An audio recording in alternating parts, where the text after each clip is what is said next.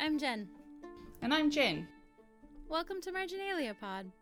where we treat reading as a sacred practice and find meaning and connections through our favourite books. I would like to begin by acknowledging the Guringai and Daru people, traditional custodians of the land where I am recording today, and pay my respects to their elders past, present, and emerging. I'd also like to acknowledge Mana Whenua of Te Awa Kairangi Kitai, where I'm recording today. Hello! Hello! How has your week been? It has been incredibly busy and full on, so I'm really glad that I get to sit here with you for like an hour and just decompress. How's your week been? Similarly Same. busy and full on. I feel like I haven't stopped for about 3 weeks actually. We're in the getting all of the documentation together for my son's IEP, which is an individual education plan. And that always takes up so much more brain space than I think it should. But every 6 months it comes around and I'm like, oh, this, right. Wow. I have to think about it and work closely with his teachers. And it's great, but also it's like a lot of thinking and working and researching and contacting all of his various specialists. So, Oh, wow, that sounds intense. My husband's been away all week. So he was away 3 nights out of 5 and the same city, but twice. So we had a lot of cheesy toast. For dinner. Yeah, it sounds like a lot. And cheesy toast is a great thing to do for dinner, so good job you. Oh, yeah. The kids loved it. I was like, we're having grilled cheese sandwiches. And they're like, what's this? I'm like, yes. The correct response to grilled cheese. This is manna from heaven. It is, isn't it? Can't go wrong, can't go wrong. What sparked joy for you this week? Well, I had my friends from Sydney visiting last week through to this week, and we went away for a lovely little trip up the North Island, and it was just lovely. Went to Lake Taupo and just spent a lot of time swimming in the hot pools, lying around in the sun because it was gloriously sunny, and just reading books, and it was just really nice. It was just great. Loved it. That sounds perfect. And I'm glad you got a chance to catch up. Both of you guys had the best vacation photos on Instagram. I was well jealous. Yeah, because I haven't seen her in 5 years. Like, this was the first time in 5 years. So, yeah, it's a long time. Yeah, that is a long time. Was your birthday party the last time? Yep. Oh my gosh. That's so long. Yeah, she was supposed to come in 2020, but then, of course, everything happened. All the things. Gestures and everything. Yeah. Yeah, so this was her using her flight credit, which is good. But, yeah, Awesome. it was a lovely time. How about you? What sparked joy for you? Oh, I did a lot this week. I'm trying to think of like the thing that sparked the most joy. My local council had food truck Fridays going on at the moment, and I was really on the fence about going, but I thought like it'll be nice because right now it's World Pride in Sydney, so we're having lots of really beautiful celebrations, and it's Mardi Gras. It was Mardi Gras this weekend. I didn't go to that because crowds and people are not my thing generally, but they did Food Truck Friday, and I'm like, okay, that's little. It's just at our shopping center. I can do that. And so we went to Food Truck Friday, and there was face painting for the kids, and they could make necklaces, and there were really beautiful inclusive rainbow flags everywhere, and it was just really gorgeous and really lovely. And the big stairs up to our train station, they've made a rainbow, so it was also really beautiful to see visually. And as we walked up, there was a cover band doing Jolene, and we had burgers and chips, and it was just a really lovely evening. It was just, me and my husband and the kids, and it was just nice to be in the community doing a community thing. And I keep thinking like, oh, I should do this, but because it's often on like the evenings or the weekends, I don't. But I'm really glad that we did this time because it was really nice to be out there and part of it. Oh, cute. I love that. Good for you. It was really nice. I have to say, like, I love where I live, and I love that my local council puts on so much stuff for people, and I really want to take advantage of that more, especially now that the weather is kind of getting to that not too hot point where you can go outside and enjoy things. So I'm going to keep my eye out for more stuff. And what food did you get? What food truck did you traverse? Well, it was sad. I actually did not get food truck food. We ate at the shopping center, but it was delicious. We had Betty's Burgers, which is amazing. And that's what the kids wanted. They were like, yes, we want Betty's, please. We tried. We were like, don't you guys want this or that? And they were like, no, Betty's. I'm like, okay, Betty's it is. Oh, the kids got snow cones. I don't know if that counts, but it was their first snow cone. Adorable. Okay. Well, this week we're reading chapters 34 to 40 through the theme of Heartbreak. Did you have a story for us about Heartbreak? I do. I have a story about my very first heartbreak. Oh, baby Jen. Literally baby Jen. Okay, so this takes place in America in 1988, roughly. I was a year old. I was only 4. So the first heartbreak I really remember is when my friend Kimmy moved away. So Kimmy was a little girl who lived on Midway Street, which was like half a block away from my house. Now, I don't have any pictures of her, and I don't really remember what she looks like, but I feel like she had brown hair, and maybe it was curly, and that she had blue eyes.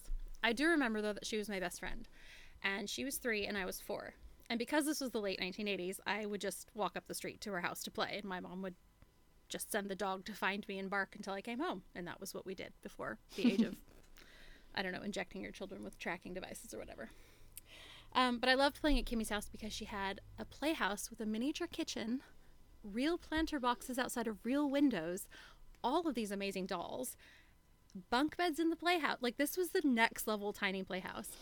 And she had an amazing bike as well with these beautiful streamers. Like, Kimmy was living the dream, man. And she was really, like, you know, she was a kid and I was a kid, so I don't really remember, like, what her personality was. But I remember how much fun I had at her house.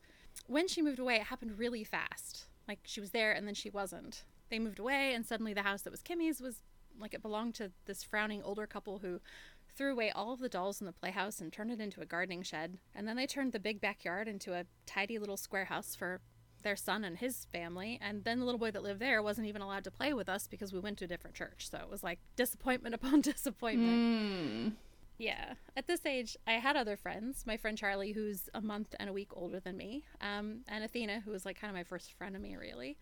But they were like kids of my mom's friends, so they weren't really like friends I'd picked for myself. And Kimmy was the first friend I had that I picked for myself. So when she moved away, I was like super miserable about it.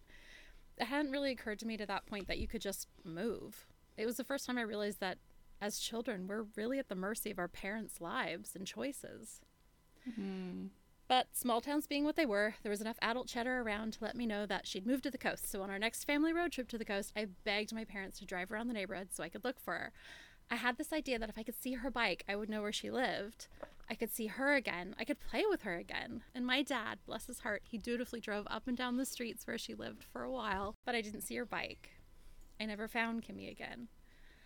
And I think it was the loss of that, like, final desperate hope that really hurt the most. There was not going to be a world in which I would ever recover that person. I was 4, and I knew I'd never see her again. Even if I did, I wouldn't know her the same way I knew her when she was my neighbor. It took me really a long time after that to find another best friend. I was in 2nd grade before I met Trisha, and we were brownies together, and we got on so well. And our parents got on, and she had a big family like me. And then she moved away at the end of 2nd grade, Aww.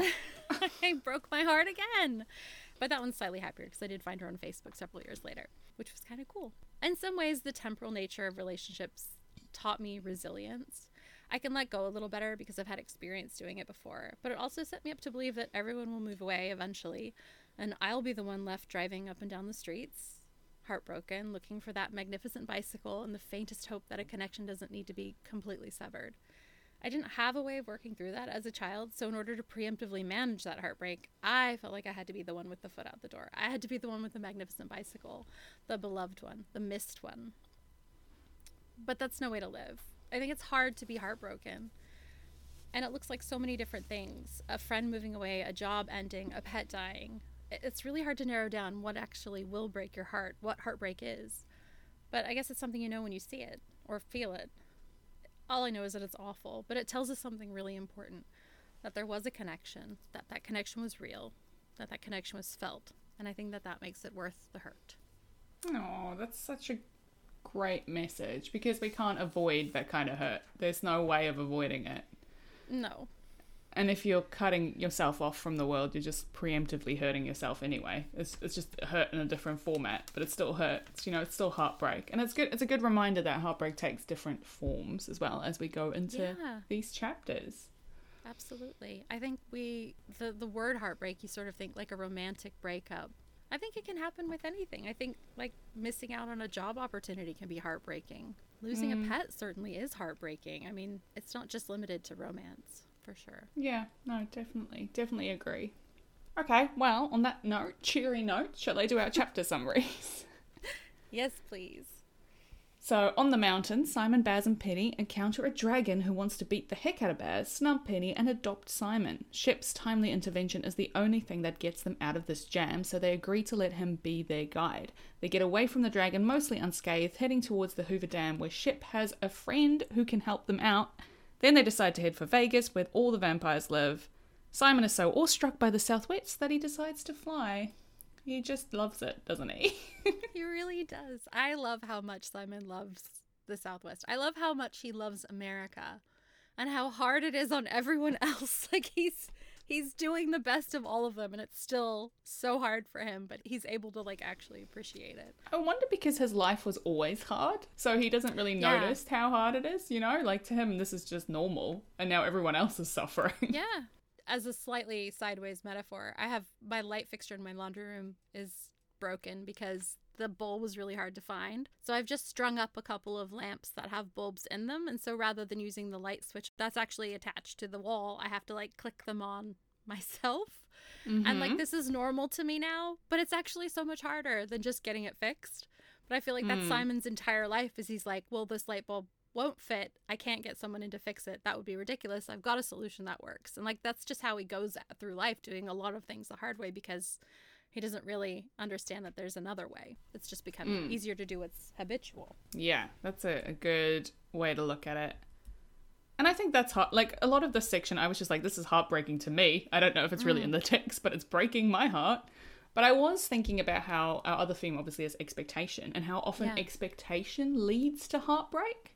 So I think in this section we see Penny's expectation of herself. Like, she has this expectation that she's the problem solver, that she's going to figure everything out.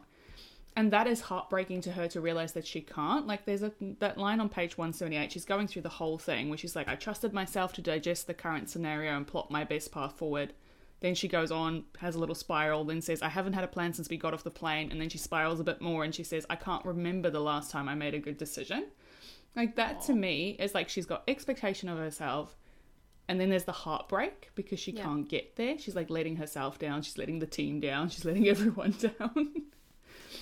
And maybe it's also, actually okay because it gives Simon the space to have a plan. Like, I thought that was really lovely. He subverted those expectations by coming up with a fairly reasonable course of action. Yeah, he was really onto it, and he has good instincts, and he's good in a crisis, but he lacks the trust in himself, the belief in himself. No one's given him that, right? So even at the end of that, when he has the little plan, he has to say, I mean, you think, you know? Yeah. I love that little subversion of expectations. And I think also another cause of like heartbreak is the expectations Simon and Baz have of each other, of themselves in a relationship, and how they can't meet those expectations. So that's how they end up like hurting themselves basically all the time. I thought there was a fair bit of them preempting their own heartbreak by, you know, Baz was sort of saying, as soon as we talk about it, it's over, right? Like, yeah, as soon as we find the words. Yeah. And I'm just like, that does not actually track for me. It would actually help, you idiots, if you just talked it out. I mean, honestly. Yeah, they just don't know how to reach each other. Like, Simon doesn't know how to reach out to Baz, and that's heartbreaking, but Baz also doesn't know how to reach out to Simon, and that's heartbreaking. And they do suffer in that moment, you know, like the scene where Simon realizes that Baz is actually really hurt and he's bleeding, right? And he says on page 198, I want to comfort him, but I don't know how. Like, it's such a quiet moment, that between them. But it is heartbreaking because they're like so close, but they're not close at all, you know? Yeah, there's love, but they can't get through to actually showing it and living it. And then Baz having that throwaway line about Simon not having a middle name, right? And he says on page 203, you don't have a middle name, I say, which seemed to hurt his feelings, which I immediately regret. And then there's that whole thing, they're holding hands and they can't let go. And that's when he says, you know, if either of us ever found the words, if we knew how to talk to each other, it'd be over, wouldn't it? Yeah. And even Penny notices it when she says, you know, Baz seems timid. Like, he isn't sure he's permitted this much tenderness. It's hard to watch. Because he's so confident. He's so confident. And seeing someone who's so confident like that be vulnerable it's like embarrassing to her. She talks about how, you know, she wants to look away. And it's sort of in the same tone as when she talks about him eating. Like, you know, I'd love to study him. I'd love to see his fangs, but like, I try to be respectful because he doesn't like it. It's a similar sort of vibe with like, oh, this embarrasses him, so I can't look. I can't observe it. It's like Penny is aware of and respecting Baz's boundaries in a way which I find really great. Like, I'm super proud of her for that. But also, I mean, it would be nice if they could all talk, really. Yeah. It's heartbreaking for me that Baz has that flashback to the coffin/numpty situation.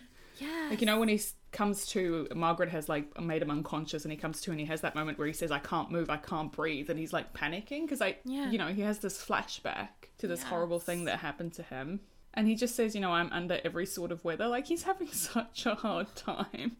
And even Simon knows, like, page 194, I felt better. I feel better, to be honest, he says, which makes me think he must be nearly dead. Like, yeah, correct. Like, for him to acknowledge that means it's really bad. 100%. The part of that section when they're on the mountain in the beginning that I saw that was, like, directly referencing Heartbreak, I think, was when Baz was talking about how he didn't know who this woman was. And on page 186, he goes through, what is she, a fairy, an elf? Does America still have those? Are these the Undying Lands? My mother would know. She could name every sort of magical being and creature, even the lost and the dead. Then later, he talks about, you know, I'm not an abomination. I'm a mage. I was just bitten by a vampire as a baby. And, you know, the Maggie, the dragon, we find out she's a dragon. She argues with him like, no, you would have been cast out. You would have been fed to the dragons. And he said, well, there was no one strong enough to cast me out. And that was just such a double whammy, right? Because his mother would have cast him out. He believes that. But I don't know that that's true. But that is heartbreaking that his mother is dead. You know, he thinks this about her and she's dead.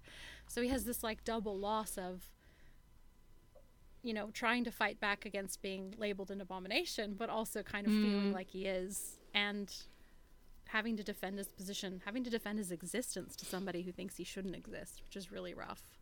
Yeah, I saw real heartbreak, and that, like, Baz not actually having a clear sense of who he is or how he behaves. Like, he doesn't really understand what being a vampire means, right? But there's also that expectation of what people have of what being a vampire is, and this expectation that even Maggie has that, oh, they would have cast you out, whatever.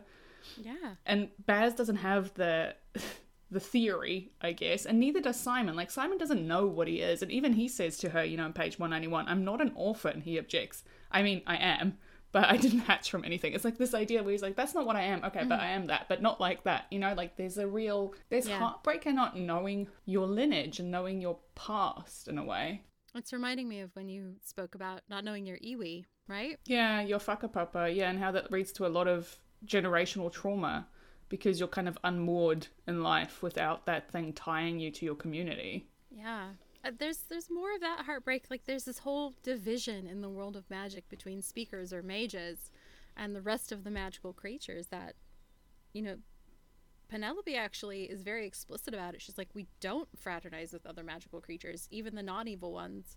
You know, we went to school with a few pixies and brownies, and there was a centaur the year ahead of us, but they were all at least part magician. That's on page 210. Like, she's trying to explain to Shep that his fascination with these non-mages is somehow wrong, but also his fascination with mages is wrong because he's a normal and he shouldn't know any of it. But I thought that was really telling in that there's this division between people who are magic and who speak magic.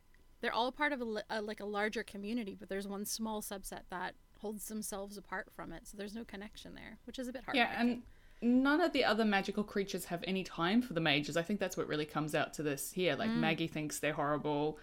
The water spirit is like, shit, don't fraternize with them. Just keep yourself clean kind of thing. They're just like not held in very good regard at all. Also, you know, when I just love that line when Maggie is like, this one is not a dragon, that one is not a vampire. Am I blind? Am I foolish? And Baz is like, no, it's not you, it's us. We're very confusing. And then she says, believe you are malformed, outcast, truest trash. And he goes, she's not wrong there. Like, they've got such an interesting self-perception of themselves. Yeah. I love that Baz is like, we're fantastic, but also we're terrible. Like, there's no in between for him. He's like, we are both. I think it's heartbreaking for Maggie that she left her home and now she's the only one awake, the only one of her kind, and she's sort of waiting for the other dragons to wake up. Yeah. Like, she must feel that must be heartbreaking for her to have, like, one, left your past, your home, but also to be alone. Like, that's sort of heartbreaking to be the only one. It is. I love that Shep and her are friends, and I love that he's got something for everyone he visits. Like, he just has he's got a Mary Poppins pickup truck. Like, there are so many things in it that he's got rings for Maggie. He has a book for Blue. I love Blue so much. I love the idea of water being a cohesive entity, but like this being a particular river spirit who also is part of all of the water. Like, love it so much.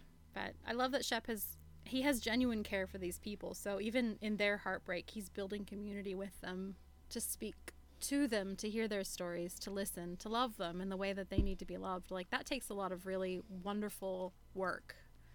I love when Blue was trying to convince Shep to blow up the dam, Because immediately I thought, if only Ronan was here, he would help you out with that right away. You'd be like, sure, let me just go to sleep. I've got it. Yeah.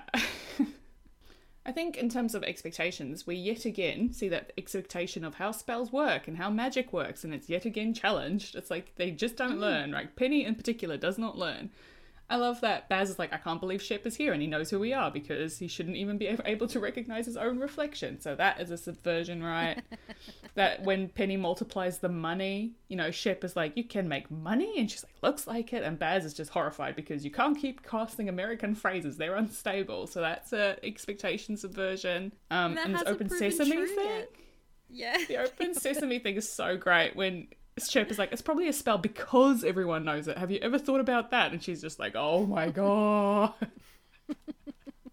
I love how she's not giving an inch, even though he's proven himself to be a reasonably nice person. And he even calls her on it. He's like, most people like talking to me. You are the exception to the rule. Like, he's the exception in so many ways for Penny, but, you know, she's the exception for him, which is really funny. I thought that was a great expectation flip there. Yeah. I also think it's just, of course they don't trust you because these kids just expect to be betrayed. And, like, after the mage, who can blame them, you know? Absolutely. I thought there was something, I wrote it down, but I think it's the part that the dog ate. You know, there was the bit where it was the mage's worst crime wasn't that he was kind of starting all these wars. It was that he made a deal with vampires. And that's why he doesn't even have a marker on his grave. And I was like, whoa, that, like, has not come up yet. But it's said as just, like, a casual fact that, like, he doesn't even have a monument or a marker. It's not that he's been stricken from the books, but, like, almost he has. He's not being honored at all, right? Yeah, so the expectation that, like, working with vampires is so taboo, that explains a lot about why Baz is so determined to stay in the coffin, I guess. Yeah. I also love that Penny just seems to think she can talk everyone into submission. Like, she's just, like, going at it, and Baz is like, I'm the only one with any tact. Penny is so arrogant. She just, like, cracks on.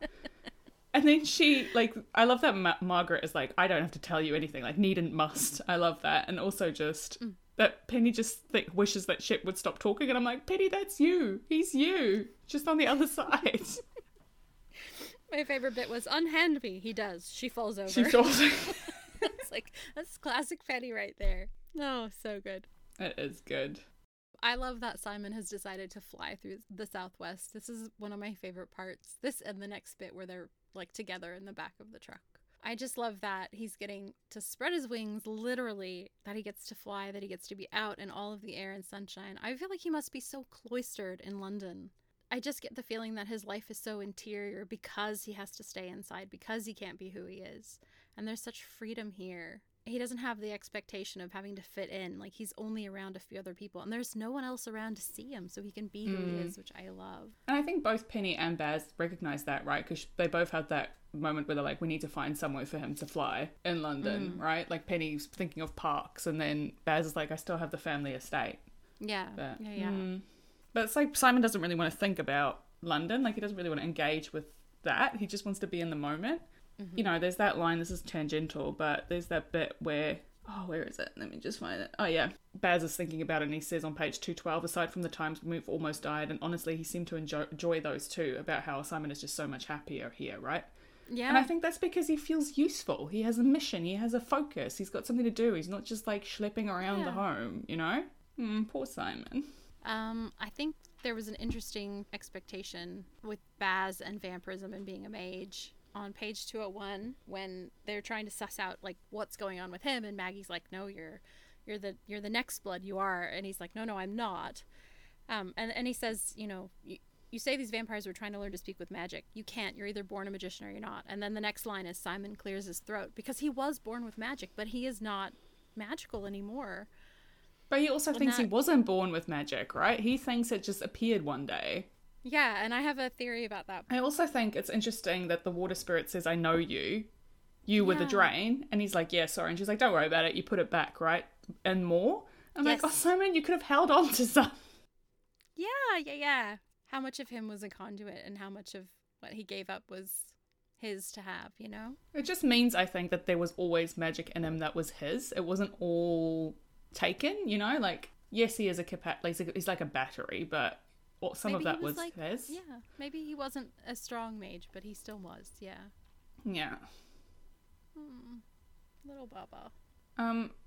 I think it's kind of funny that Shep just expects them to have all the answers to these questions and he thinks they're being very evasive, which they are, but it's also some things that they just don't know.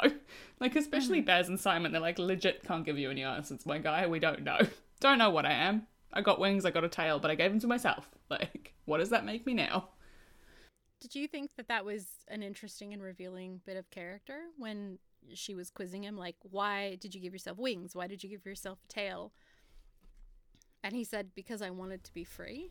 Free from everything, like, right? Yeah.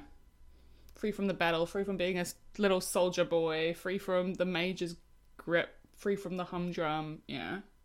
I think flying is his version of, like, when you run so hard you're exhausted and you can't think. And then she says, am free. I love that. She's like, yeah, dragons, we're the best. Team dragon all the way. I love how she thinks he's a baby. She's like, you're not a dragon. Not yet. You're a kitten. But someday you'll be very ferocious. Yes, you will. You'll be very scary. Like, that's how I talk to my cats. I'm like, oh, you're a murder baby, aren't you? Yes, you are. You are 3 kilograms and you're going to get me. That was it, what I had for Heartbreak and Expectation. Did you have anything else? I'm mostly tangential, I think, because I just had so many darn feelings this time. Yeah, exactly. Yep. I feel worse and worse about the fact that Baz is alienated from who he is each time that it's brought up. Like, he doesn't know what his body is capable of doing. He talks about that when he's like scrubbing the buckshot out of his chest. He doesn't know what it means to, like, he doesn't eat in front of people, which I think there's some real intimacy with breaking bread with people. So not being able to eat with the people in your circle, your family, that's heartbreaking to me. Yeah, and then, you know, when Shep asks him questions about, you know, why people don't eat humans or whatever, and he's like, I don't know, probably because it's really delicious, you know, probably tastes really good. He's just... Yeah. There's so much he doesn't know, and he doesn't allow himself to know because he doesn't want to engage with that part of himself because he finds it so abhorrent that he can't even go there, right? Yeah, absolutely. I was really intrigued by the line on page 180 that's Penny said, it takes so much magic to stay alive in America.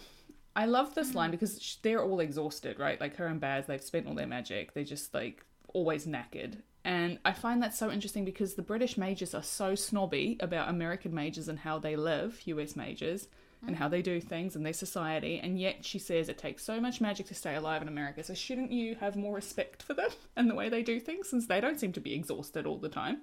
Yeah, I did. I really enjoyed that Shep was like, no, they don't talk to each other. They're like, they can't really do anything about the now next because they would have to organize, and they are not going to do that. And that just felt extremely true to me. There's a joke that the US is actually 50 small countries in a trench coat pretending to be one big country, and that is very true. Yeah, from an outside perspective, I think they should do that. I think it would be better for all of us if they just split into smaller bits. It's wild. Just from my own experience, watching them all traverse this and having like the friendliest Midwest guy show them around is really lovely because you ultimately do want someone who kind of can show you what to do in different places. And Shep's like, hello, right here, offering. But it's, I think it would be hard to navigate if you didn't come into that knowing some of it. Good point. I also just loved Margaret observing on page 188. You know, she says to Shep, you're a good boy and innocent, not a knight, not a mage, not a blood eater. So if we break that down, obviously blood eater is Baz, mage is Penny, which means she sees Simon as a knight. He is, though. She's so perceptive. Love Maggie. I love her crankiness. I love that she's nervous about meeting these other dragons, and that makes her a little cranky too. It makes me happy that she's got, like, I love that every character, even the tiny little character we only see for a couple of pages, has so much depth and reality to them. It's great. Yeah. I also love that she is very dismissive of Baz's wand because it's extinct. It's from an extinct animal. I was like, I feel you on that, Maggie. I'd be mad too. I'll never get over thylacines. Oh. Shep is just trying to engage Penny and Baz so hard, and Baz is just like, I've never been drawn out in my life. I love that. I underlined it twice. And Buns especially has taken against him. It's just so funny. So funny. I love that they're both like squinting inside-eyed, and Simon's like, hey, it's Shep. There are two really great lines, and like I think this is actually a really insightful section. Like there's a lot of things that I really just want to mull over, you know, like just chew on. So on page 204, when Shep says knowing is better than telling, I really like that. And then on page 211, when Penny's having a crack at him for just like roaming about, and she says you'd learn more from the world if you knew more about the world. She sounds so much like her mum. And then later on she says, you know, magic save us from radicals, I say, sounding to my dismay pretty much exactly like my mother. Like, yeah, you've actually been sounding like your mum a lot. The whole time, yeah, honestly. She just doesn't think she does, but she actually totally does. And this is why her mom, like, hand waves all of her crime spree, because she's just like, that's not big enough for me to worry about. The real issue is... ... I love that she says magic save us from radicals, because I bet she was saying that about the mage, like, all of Penny's childhood. She'd just be like, ugh. Yep. Absolutely. I also like that she absolutely lies about it. Please tell me so I can make sure that this person faces an international tribunal. There's no such thing. So funny. She's giving him misinformation. But they spell Shep. He can't tell anyone or he'll die. Like, that is a huge spell. And he was, he takes it on the chin. But does it hold, though? Because we know a lot of magic doesn't actually hold on him because of his situation. Yeah, that's true. I didn't think about that. I felt like it glowed, like their hands all glowed. So I felt like it was enough that, maybe because it doesn't interfere with the curse. Yeah, that's true. It doesn't contradict the curse in any way, whereas the forgetting would. Oh, so Shep is cursed. If you guys haven't read the third book, you should, because we're going to spoil things. Sorry, not sorry. You should be used to that by now, though. So. Yes. Shep is lovely, but he's just a little bit cursed. Like, tiny bit. I do love that he prattles on about his family for, like, 1,000 years. Like, this guy is not good with silence, and I feel it. I totally feel it. Very American behavior. Wants to be friends with him. So he's like, yeah, I'll just tell you everything. Just chat till we're friends. You'll know my life story. Maybe you'll tell me theirs. And he's like, I'm in. They don't like me, but I'm in. I thought of you, and I thought of this when I was in Topor, because there were busloads of Americans. I don't know why there were so many tour buses in Topor. Maybe because they were, I don't know if you guys know, but there was a massive cyclone in New Zealand, and half the country is basically absolutely wrecked and without power and without any kind of stuff. So I will put a donation link in the show notes if anyone wants to contribute, because people are dead and it's horrible. But anyway, I think Topor was fine. So I think a lot of tour buses diverted to Topor, and they were just full of US tourists. And I was just sitting there in a cafe just watching them and just marveling at how different Americans are, and like how they were just trying to draw these hospo workers and they were giving them nothing because they're like Kiwis. And I'm like, they probably think they're so rude, but these Kiwis are just confused by what is happening right now, because it's not how we behave. But it's obviously how Americans behave. Oh, yeah. Yeah. Friend until proven otherwise, I think. And, like, it was this so extends funny. to people that they would not vote to protect. This is why it's so confusing. Like, there isn't a lot of the whole evil stares picking on people in public as much as there is, like, the, I just wouldn't vote for them, or I don't want them teaching. Like, that's the more subtle and insidious thing, is that everyone is friendly. They're friendly, but there is that, like, underlying, you know, you seem nice, but yeah. There's a dark side to it. Yeah. It is. I mean, it's everywhere, but yeah. It is everywhere, yeah. It's not exclusive. But it was just funny. It was just funny watching them be so cheerful, and then people just being, like, staring at them from behind the counter, like, stop talking to me. I have seen your kind. Yeah. Anywho, what other tangential did you have? That's all of mine. I have some more. Let me see if I can find it. Again, I'm having to go back to the dog ate my homework. I cannot believe the dog. She pulled it off the printer. And she's actually quite happy with me because she got a bath today and she really loves bath day. And we had a big cuddle before, but she just really wants to eat and destroy paper. So she pulled it off the printer because it made the noise. Classic puppy. She's the best. I love that Penny makes a point of noting the differences between the woods that they've wandered around in back home and the woods that they're in now. And I also thought it was great that it gets foggier and foggier and darker. And then there's this voice inside your head that you're like, it's a voice inside your head. I love the whole concept of Maggie the dragon being the mountain. And I really thought that was a beautiful way of looking at it. Like, the world is so much more complex and different than you can imagine, whether it's, you know, in our reality or in the reality of this book, like in the world of this book. It's so different and so complex. And it reminded me of this Mary Oliver poem where she was talking about how she puts rocks in a bowl and they drink water. And she knows that they drink water because the bowl is empty after a while, even though she puts tin foil over the top really tightly. And I can't remember the name of the poem, but I read it and I was like, I love that she's just feeding these rocks every year. And she believes they drink. And she's like, I don't know if they're drinking or what, but something's happening. They're doing something. So who am I to say what they are or what they aren't? And it just reminded me of that poem when I was reading about Maggie the Mountain, who is also a dragon. Like, what is under our feet that we don't understand? Yeah, why not? That, you know, there are things that are ancient. It reminds me of, like, Hamlet, you know, there are more things in heaven and earth than is dreamt of in your philosophy. Like, yeah. Don't rule it out, people. I would love if dragons were real. I would love it. I would be so into it.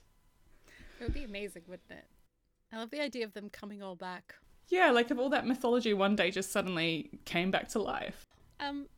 On page 203, you covered this a bit, but I wanted to point out that we know that Simon's middle name is actually Snow. That is actually his middle name. So he does have a middle name. And also that Baz almost exclusively calls him Snow. Like, he does call him Simon more than Simon thinks he calls him Simon, but he still likes using Snow. So I love that. I love that he's like, you don't have a middle name, but you love his middle name. He calls him Simon when they're talking, and there's this beautiful, tender moment, and then he's like, you should wash your hands, because there's vampire blood on them. And I was like, no, he was giving you comfort. Just accept the comfort. These boys. I just want to grab them and shake them. He does do that to Simon as well. Like, when they get to the dam, he pulls him closer, and he's basically like, are you sunburnt? Are you dehydrated? Are you dying of exposure? He's so worried about him, but he can only express it in like fussing or kind of being a little bit deprecating, really, I think. Which is really relatable. He doesn't know what he's allowed to do, right?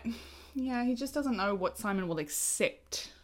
Yeah, where's that on page 206, you know, he said, we're getting by, aren't we, mostly? Even with people tying us up and shooting at us, we're getting by. He keeps touching me, and I keep letting him. And I haven't felt, I don't know, that static I usually feel. Like what's happening between us is a building I have to run out of before it collapses on me. And that is just so profound. Like, the way that he explains it is that he's just waiting for a catastrophe every time they're touching. Like, he needs to tell Baz that so Baz knows that he's afraid of this catastrophe.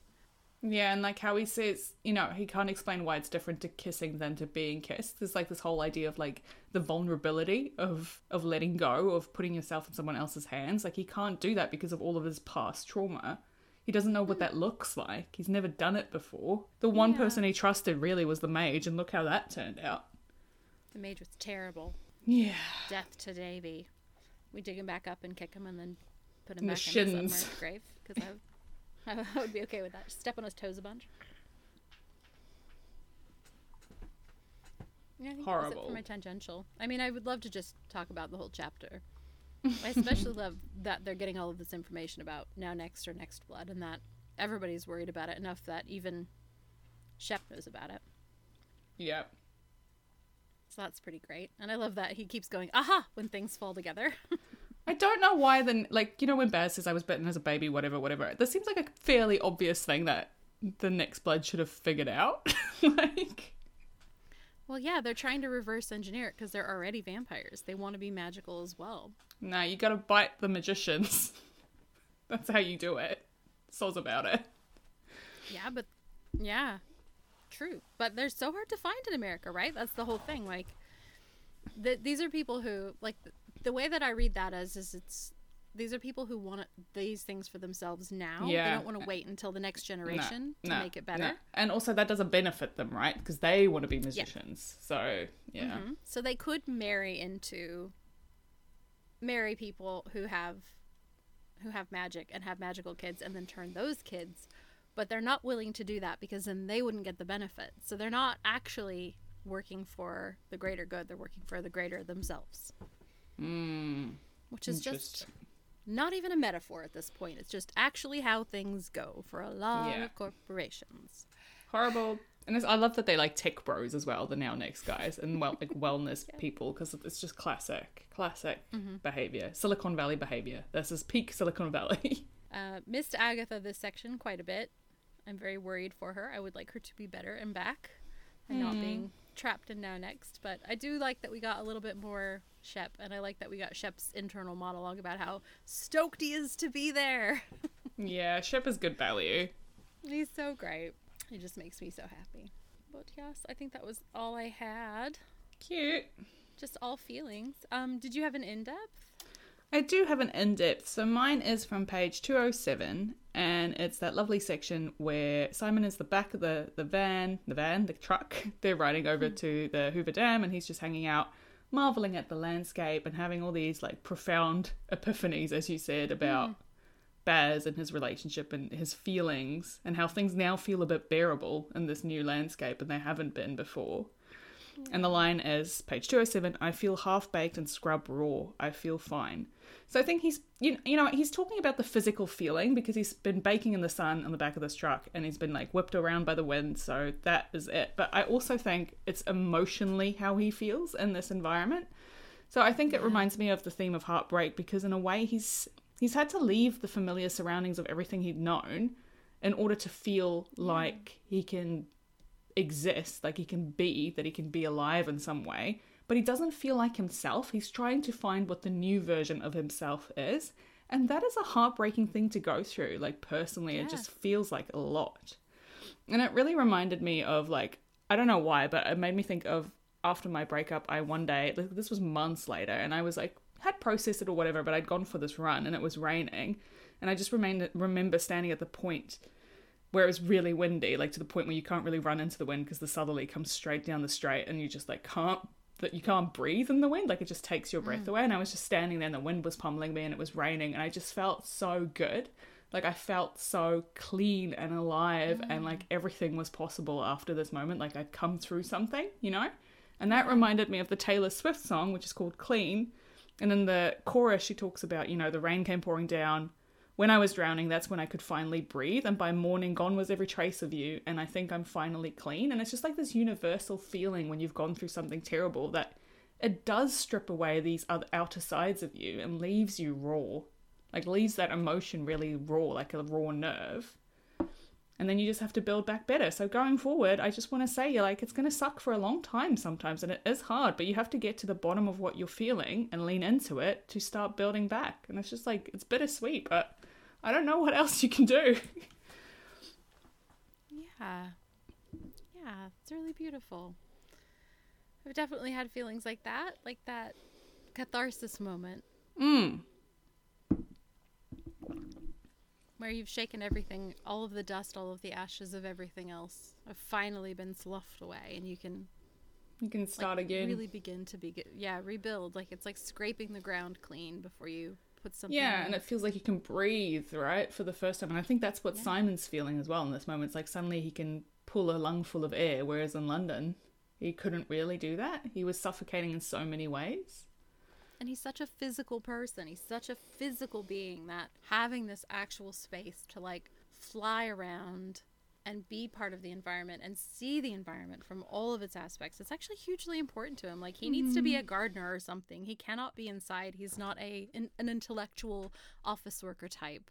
Nah, he needs to be a farmer. That's my headcanon. My headcanon is that him and Malcolm pitch, find some good ground and starts farming with Malcolm. I love it. Nice little deer park for Baz. That could work. What was your in-depth marginalia? So mine is on page 217, and it's when Blue has recognized Simon, and the section is, a wall of water rises up in front of him, and the woman's shape seems to walk through it, reaching for Simon's chin. I know you, she says, daubing at him. Simon lands on the pavement, standing very still. You were the drain. He nods. Yeah, sorry. Did I take your magic? Not mine. The world's, yeah. I'm sorry, Simon says again. I didn't know. She smooths back his hair, sopping it. It's okay, she burbles. You put it back, and more. He bows his head and lets her hand fall over him. And I chose this because I keep coming back to this visual of it, of him apologizing for taking something that he feels like was never his, that didn't belong to him. And so this is for him a moment he expects to have to pay for this, or, you know, he expects a consequence. There's just absolution, there's just forgiveness. And then she gives him something else by knowing him, by seeing him, by recognizing him. She says, you gave it all back and more. And there's something there that we talked about this already, but it just struck me this time that we are never going to know all of the wonder that he could have been or was or is. Like, we'll get ideas, but it makes me think of how in our own lives we're never going to know the wonder, the complexity of everybody we meet, or even the people we're the closest with, because there's always going to be something else. We're never going to know what they put back or what they took or what more there is. So that's how it kind of relates to real life. How it relates to the themes, I thought the expectation that he was like, I'm willing to be responsible for my actions. Like, you can do what you need to do. I'm here. I'm copping to it. That was really lovely and very mature of him. And again, he's the most, like, reasonable and amenable of the bunch. Like, Baz finally comes around, but Simon's always been like, man, this guy's fine. Like, we could, but he doesn't view himself as a mage. The most heartbreaking part is that he was known. He was recognized, and to be recognized as the person who took the magic but then put it back, like, that's not something he gets recognized for. He was called the Chosen One, but nobody ever talks about what he actually did. So that's the heartbreaking thing. I mean, I really don't have anything more profound to say about it, but just the way that Blue was willing to take that time to put her hand on him, and the way he was willing to fall into it, it just spoke to the need he has to connect with the people who understand what it's like to be on the periphery of magic. And I'm hoping that, sometimes when we're feeling our worst, we can look to people who maybe also are similarly marginalized or similarly on the periphery, and we can be recognized that way. There's something in that imagery of her pushing his hair back, but also, like, letting her hand fall over him, like that purity of water, like the purifying of water. That's such a ritual thing in so many cultures, that you can wash away and start again through anointing. And also, like, it's almost like a baptism, right? It's beautiful imagery too, that he's letting this hand fall over him. Like, it's not a hand and it's not water, but it's both, but it's neither. Rainbow, you're killing us, man. Killing us. Always. Always. Too many feelings, we don't like it. It's just inconvenient to have feelings. Who did you want to spotlight this week?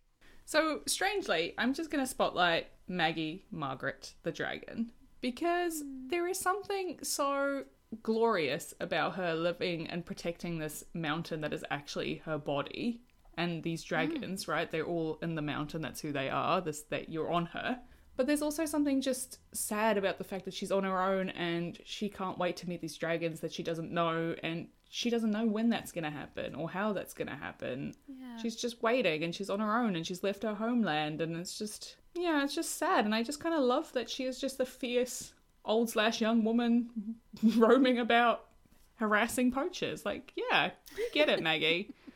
I just thought I wanted to spotlight her because she just really stood out to me this section. She's a great character. I love her too. I'm glad you spotlight her. Who would you like to spotlight? Oh, this week I'm going to spotlight Simon. He's getting some good recognition of how he feels. Like, he's starting to put together that he needs certain things. He's always saying who he is, and no one's believing him, which is really, I think, unfair. But, when he's recognized as somebody who did this thing, who took this magic, but then fixed it, that's a really big moment for him. And I just, like, he's got to have a lot of feelings about that. Plus, he had this huge, lovely think about what was going on between him and Baz in the back of the car, and there's so much hope there now. Like, he thinks maybe we can do it, maybe it'll work, we're getting by, right? Like, I'm letting him touch me, it's gonna be okay. Like, he's starting to get hope back, and I really want that for him. Me too. Hold on, Simon, just hold on. Hang in there, buddy. Well, did you have any homework for our listeners this week? I do. So I read a book last night, but I have also been reading an excellent book. Okay, so it's called Jane Austen's Names, Riddles, Persons, and Places, and it's by Margaret Doody. And basically it's like all of the place names, all of the people names, all of the, like, county locations and their significance as pertaining to, like, political and royal and history and, like, even ancient history, or even, like, pre-Roman history in England. Like, this is not a book that messes around. It talks about the way that Jane Austen uses names, the significance of them, like, what each name means, who it might be connected to, and it's amazing, and I'm loving it. So if you're a Jane Austen person who, like, has more than a passing interest, which is kind of what I am, like, I enjoy Austen a lot, but I'm not, like, a huge Austenite, I think it's still pretty interesting. I mean, it's academic, so like sometimes I'm just like, oh, what is happening? But the other thing I wanted to recommend is a book I read for book club, which was really good, and it's called August Kitco and the Mecha from Space, and it is like Pacific Rim as presented by Baz Luhrmann. It is a campy, fun, queer space opera, and it was so enjoyable, and there's giant mecha who fight, and I don't know, it was just really fun, and it was great, and like the romance is really cute and satisfying without being like cloying and sweet, and it was very readable, so highly recommend. Love a bit of Pacific Rim adjacent nonsense. Yeah, I mean, like someone else at book club was like, it's like Transformers, and I was like, oh, didn't think of that, that's a bit weird. Okay. So, I don't think it's like Transformers because you go into the mecha, so it's more like Pacific Rim where you're like mind sinking. But anyway, drift compatible. Everybody's yes. Oh, the drift compatible, still the best metric. Love it. Did you have any homework?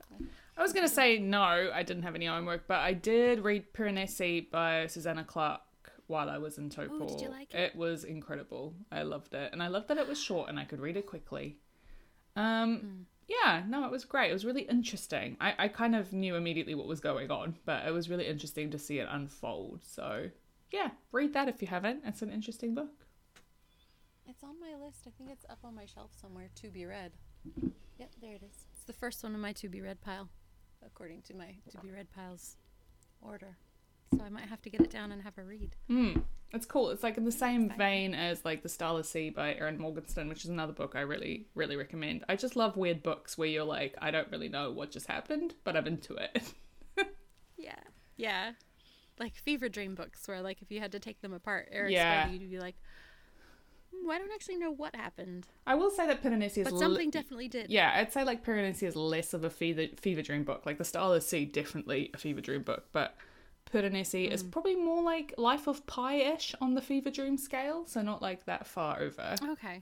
But anyway, yes, try that and let me know what you think. Yes, I've been meaning to read it for ages. So that was a Stiefvater recommended one from my class, and I think probably yours as well, right? Yeah, she loves it.